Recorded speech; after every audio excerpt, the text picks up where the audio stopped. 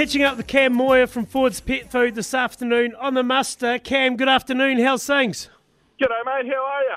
Going pretty well, thanks, buddy. Thanks for joining us on the program. Ford's Pet Food, firstly, Cam, give us a bit of background.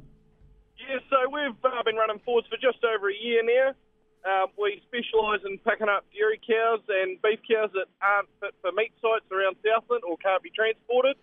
So that's the basis of what we do. We also do some sheep as well and the odd horse thrown in for some wild game. This time of year, we're gearing up. We're going into calving, just like all the rest of the dairy farmers.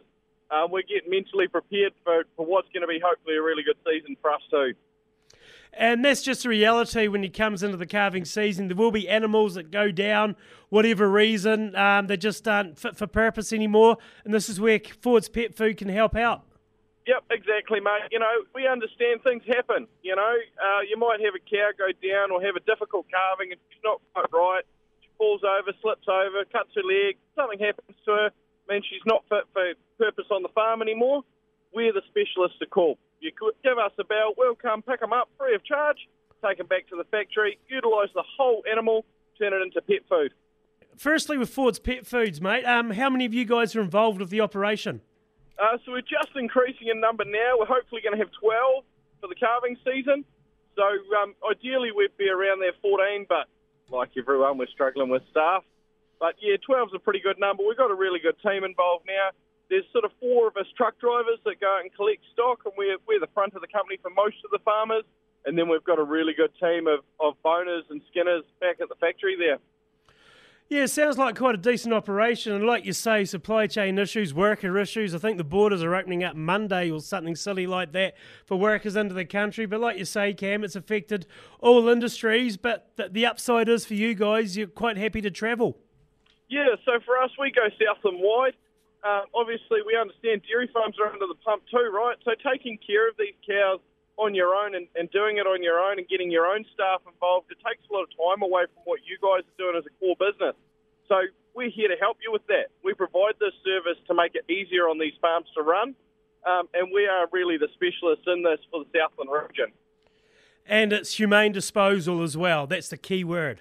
Yes, that's correct, mate, and a lot better for the environment. You know, obviously there's a lot of water around at the moment. We're better off than some other regions, but there's still a lot of water, so putting things in the ground, it's not necessarily the best thing for the environment. Now, utilisation of the carcass, nose to tail, I understand. Tell us about that. Yeah. So we're really trying to use everything in the cow. The only thing we haven't got a market for currently is the skin, but everything else we're finding a home for, which is pretty impressive. The skins, it's hard case. Skin used to be the big one, didn't it? Yeah, about 3 or 4 years ago now, unfortunately, the skin market's really collapsed. This was pre my time at Ford. But, we're hoping it's going to come back in a world that looks to be more sustainable. It should come back, but unfortunately it's not there right now. Yeah, that's just the way of the world at the moment and the way things are operating. So, Cam, generally, if people are getting in touch, like at the moment, things are getting busy on farm, how long in advance are people having to book? Look, if you can give me a day's warning, it's always best. We do our best to get around everybody. I don't like letting cows sit there overnight, but sometimes logistical issues, it's just impossible. If you can give me a day's warning, we're pretty much there all the time. Just from your own perspective, Cam, what are you most enjoying? You say you've taken over Ford's Pet Food just over a year ago. What do you most enjoy about the job? I really enjoy the range of people I've met, to be honest with you. There's a lot of really awesome farmers out there, and working with them and alongside them to get a good result for them is pretty awesome. It's just good to be part of an industry because you talk about backbone of the nation and everything like that, but that's 100 what's going on. And at this time of year, the calves are hitting the ground. That is absolutely pertinent. Yep. And, everyone's stressing, everyone's struggling, everyone's tired. So, we help out where we can. Hey, Cam, if somebody wants to get a hold of yourself or the team at Ford's Pet Food, how can they do it? So, 0274 340902, that's the cell. Contact me. You can text me or call me.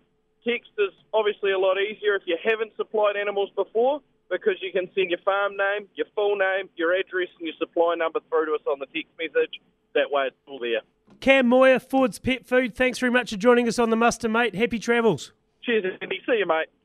Cam Moir there from Ford's Pet Food. If you're looking for an option to get rid of any stock, down stock or whatever, Cam's the man to get a hold of. There's nothing worse than having an animal lying around, having to make time at this time of year to get it disposed of or else put it in the freezer or whatever.